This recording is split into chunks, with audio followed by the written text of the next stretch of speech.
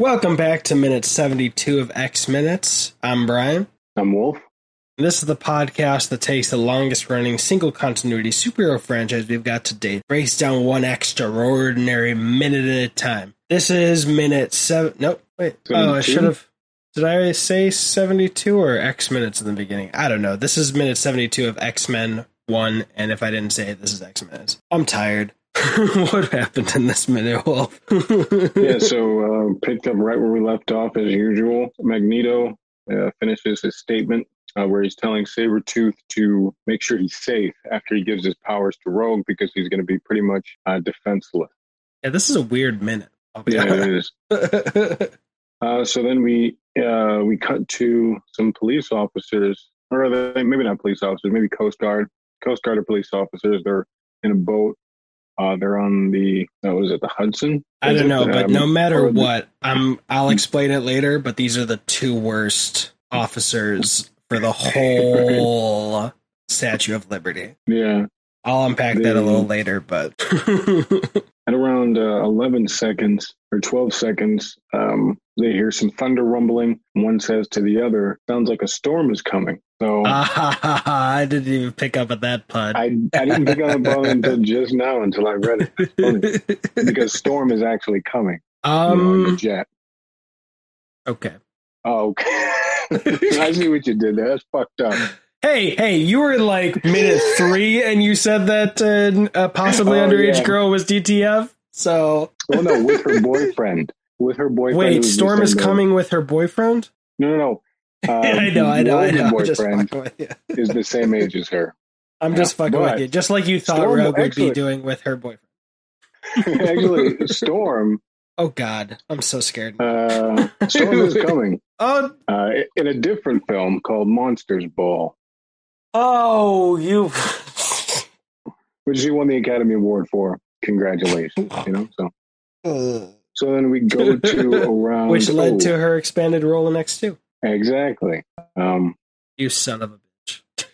Let's see here. Ooh, just kidding. Matter of fact, at around 14 seconds, we see that the graphic of the jet that you were talking about in the last minute. Looks pretty cool. And that actually aged pretty well. It's a little, it's got like an X-ray view of the jet. Yeah, nothing too crazy. They're not trying to like push boundaries and be like, hey, it's the Tron sequel inside your fucking dashboard, bro. It's just simple. It gets the job done. It kind of does remind me of like the original Tron, the grid, background. Let's see here. Oh, yep. And at around 21 seconds, they land in the water. Pretty rough landing. I don't know. I mean, like, I guess, but also I remember my first time traveling on a field trip to Los Angeles, and there was a lot of fog, and we're coming in, and no one can see where the ground is, but radar and blah blah blah. We're coming in, we're landing, and then boom, and then everyone's like, ah, and then there's just a pause, and then we've landed at LAX. Like it was a rough landing. It was much rougher than this. Like this is a cannonball. Dude, I want to know. Wait, what school did you go to where you guys took trips to LA? Oh no, fuck that school. That I was there for 1 year and it's a piece of shit and it's disbanded and we sued them and we got some money and fuck, nice. burn in hell. Sophomore school don't deserve that shout out. You stupid bitch ass school. But the trip was nice for me. It was a trip to the Jane Austen North America something. I got like a little story published. We did dancing from the Jane Austen era, and I had the cutest dance partner who was like 26 when I was like 16. That's pretty dope, actually. Or 15. That's pretty dope. Everything else about it could burn in hell. Well, I hope your pilot of that plane apologizes like Scott here at 29 seconds. He says sorry for some reason. And Logan comes back with, call that a landing. I think they just threw that in there to have another little mini argument with between Scott and Logan before shit gets real. Yeah, I'm curious if Logan wasn't supposed to say that first. Like, that makes more sense. Like, Logan's kind of, like, I know they got a rivalry, but, like, Scott was like, oh, my bad.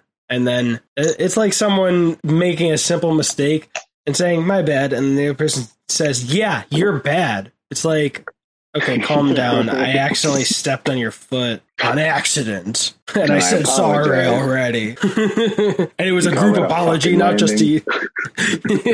You one-eyed piece of shit. Why don't you get another eye so you can fucking land this plane? God damn it. Why don't you play 2 different roles on the Netflix show Dead Like Me? Or, no, not Dead Like Me. Seen Applegate? Dead Like Me? Oh, no, not that one. Dead to Me. Dead to Me. Yeah. I've just started season 2. Yeah, love me some Marsden. Yeah, that was kind of a dick move on Logan's part. So at around 33 seconds, they bust out of the jet and they're like climbing onto the base of the Statue of Liberty, I think. Oh, yeah, they are. And then, as a matter of fact, I didn't catch this before, but as they're walking onto the base of the Statue of Liberty at 35 seconds, you see the old fucking torch. I almost missed that. I almost missed that one. The old torch. I caught that, and I gotta say, the shot composition, failure right there. Mm-hmm. Like, that's the shot composition if you're trying to keep it secret. That's the shot composition of Toad spray painting the fake torch. Like, great composition for that. But literally, the next line is Scott saying the torch, which I've never caught before this minute, the torch being there. So why... I'd be like, oh, how does he know that? Okay, she's in there. Okay, he knows that. You know, like, it needed a moment where they're just walking and at least look at it. Even if it's the same shot composition, have the characters look at it. Scott doesn't look at it, if I remember correctly.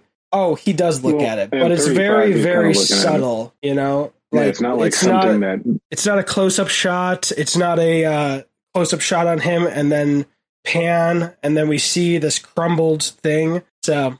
a little critique. Yeah, let's see here. Yeah, they approach the base of the Statue of Liberty. That's kind of a cool shot at 42. Looking up, or no, is that Logan looking up? That is definitely Canada's ass, which is kind of an Endgame reference. Yeah, that was good. Yeah, that's Logan. Then Scott looks at Logan, and then we get a nice fake CGI shot at 49 of the Statue of Liberty holding the torch. And at 50, we cut to Rogue all chained up in that machine, which is really crazy. Actually, one thing I want to... one thing I want to say about 4849, I have no idea about the actual torch, but look at the bottom of the torch. What am I looking for exactly? The pieces of metal. Oh. Like, I don't know if that's part of it. It might just be part of it, but... If not, it looks like it's like an upgraded version of the real Statue of Liberty torch. I'm just thinking, like, maybe if copper's not the most magnetic thing, you know, maybe he added an extra bit of metal to help guide it if he needed it. I have no idea about what it actually is supposed to look like, so I'm sure some New Yorkers like, you dumb motherfucker. I wish you were here and walking around and without a mask. So I could fucking cough on you, you cocksucker. Actually, that was more Boston than anything. But, my cousin's from Boston, and they do say cocksucker a lot. So I'm grilling up some cocksuckers. Some cocksuckers. You hungry? You want extra sauce on your cocksucker? You know, we got the record for number of bank robberies by some cocksuckers. Wow, that was awful. I just shit the bed with that. Like, let's see. Who are they? Oh, Matt Damon and Ben Affleck. Matt Damon says cocksucker a lot in The Departed. Okay. I was like, really? Because I've never heard him say that in an interview. Fun fact, The Departed was the first time that I noticed Mark Wahlberg. And what I mean by that is I had seen, like, within the year, I think I had seen 3 different movies. And then in The Departed, I was like, oh, shit, he's the same actor from those other 2 movies. He's a really good actor. And I never knew him as Marky Mark. Yeah. Like, that was a long time ago. Yeah, I've just never known him as Marky Mark. But that was the first time I noticed him. And I was like, shit, like, I didn't even actually recognize good, him yeah. because he inhabited these roles so well. Yeah. And then he just became Muscle Boston. Muscle Boston. Yeah. Did He's you see Max Payne? No, I heard it was garbage. It was all over the place.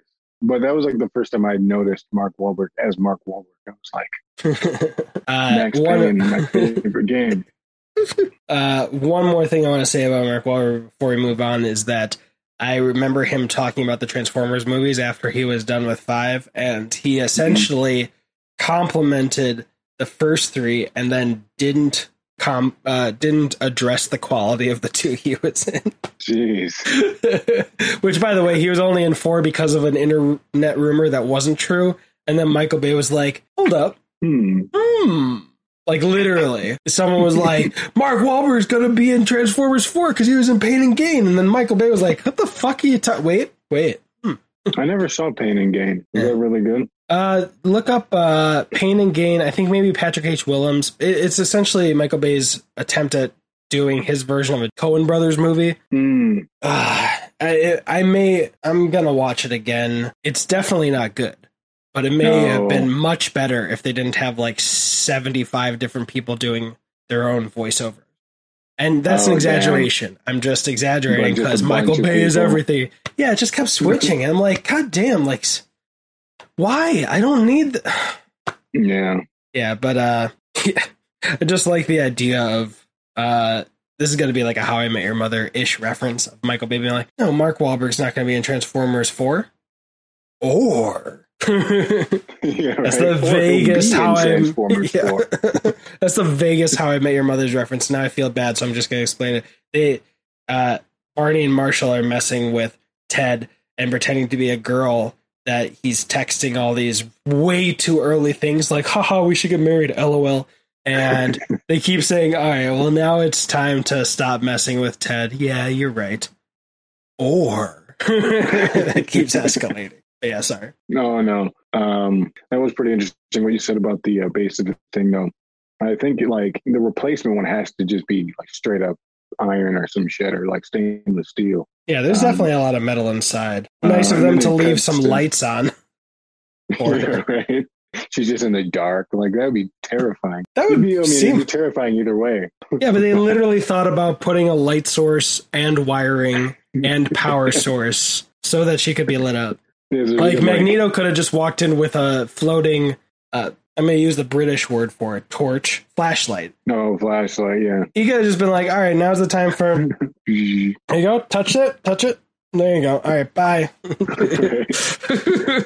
I think that's like realistically how it would go. But what I just noticed right now is like going from that shot of the statue holding the thing, or the statue torch, and then her. It's like pretty much an establishing shot. It's like we see the torch and then we see what's in the torch, which is her, all terrified and shit. And then we go to 40 or 54 seconds, and then we cuts to like a security guard little TV. I don't even like, do security guards in real life have little TVs on their desk? Because I see them in every movie ever. There's definitely, well, now these days I know for a fact that when I was delivering stuff, security guards would have their like monitors for everything, but then they'd have their phones. This is fucking boring. Like, no one's supposed to be there. Right. Let me just stop recording and start recording again. Sorry. And then we go from we see the little tiny TV, and then it goes right into Scott walking through the metal detectors, and that's like the last bit. So they're about to go kick some ass. X-Men style. Yeah, and of course that TV's doing the cliche news coverage that's important to the plot, talking about the thing that's happening 20 feet away. Not really, but on Ellis Island. All right, so this is why I think this is one of the weirdest minutes. One, all right, ending with Magneto, that, no problem. Two, the police guys or whatever, the guy is like, sounds like a storm's coming, is like, no shit, there's fucking fog everywhere. Like, something's already changed. Good. Like, it's not coming. It's here. The storm is here right now. If there was no thunder, it's just a random weird fog. Might not be a storm. Thunder, okay, this is a storm. Shut the fuck up, Larry. Also, all your friends are dead on the Statue of Liberty Island whatever it's called. Like, all of them are dead. Yeah. All of them. Like, how All are of them you were jumped to death? Yeah, Jumped how are on to you death. not noticing? Or they got the back scratch of a lifetime. Yeah, like in the it's like just a little higher. Yeah. And then, you know, how it lands in the water, whatever. First off, you hear the thunder, but you don't hear that. But I also don't think that's too extreme. How they landed. Next, I already talked about how that was weird framing for me. Although I was excited to see that piece was there. Yeah, I guess there's not crazy, as like, much to complain about as I thought as I would, but all the other officers who are like at the Statue of Liberty, they're not like radioing back and shit. That's not like a red flag, you know? I mean, to be fair, if someone radioed, it was like, sounds like a storm's coming in. It's like, shut up, Barry. Like, we separate you and Larry for a reason, you fucking dumbass twins. Twins. Get off the fucking comms. Did you get a phone call? Bad. Yeah. Yeah, so if you want to follow along in the minutes, please go over to Instagram at xminutes. I can smell that from here. It's dollar store tortilla chips and mac and cheese. Mmm. And if you want to see us eat more shot glasses worth of edible slime made with beer instead of water, we will do one shot for every rating or review on Apple Podcast. Links there. The rating takes 3 seconds. You literally just hit the stars, whatever you think's honest, and it's done. The review, though, if you do a review, super appreciative. Thank you. But also leave your Instagram handle, because then it'll be the easiest way for us to find you when we do a giveaway. And if you win, then we can be like, yo, what's up? I like the X-Men 1, 2, 3. You got a t-shirt. But this is minute 72 of X-Men 1. I'm Wolf. I'm Brian. And we are the best at what we do. What we do is not very fast. I'm very overweight, and Wolf has to do... oh, shit. What's the... I'm botching the dumb joke I'm trying to do. Wolf has to pull a lot of the weight. And by a lot of the weight, I mean me. Literally. Yeah. I'm in one of those old little red pulley things that the kids are putting... the wagon? I'm tired. Yes, a wagon. I couldn't even fucking think of wagon. Felt so smart and sharp earlier today. On the Bondman a Bond podcast. Yeah, I mean, if you want to like do like a few more and then pick it up later on, we can.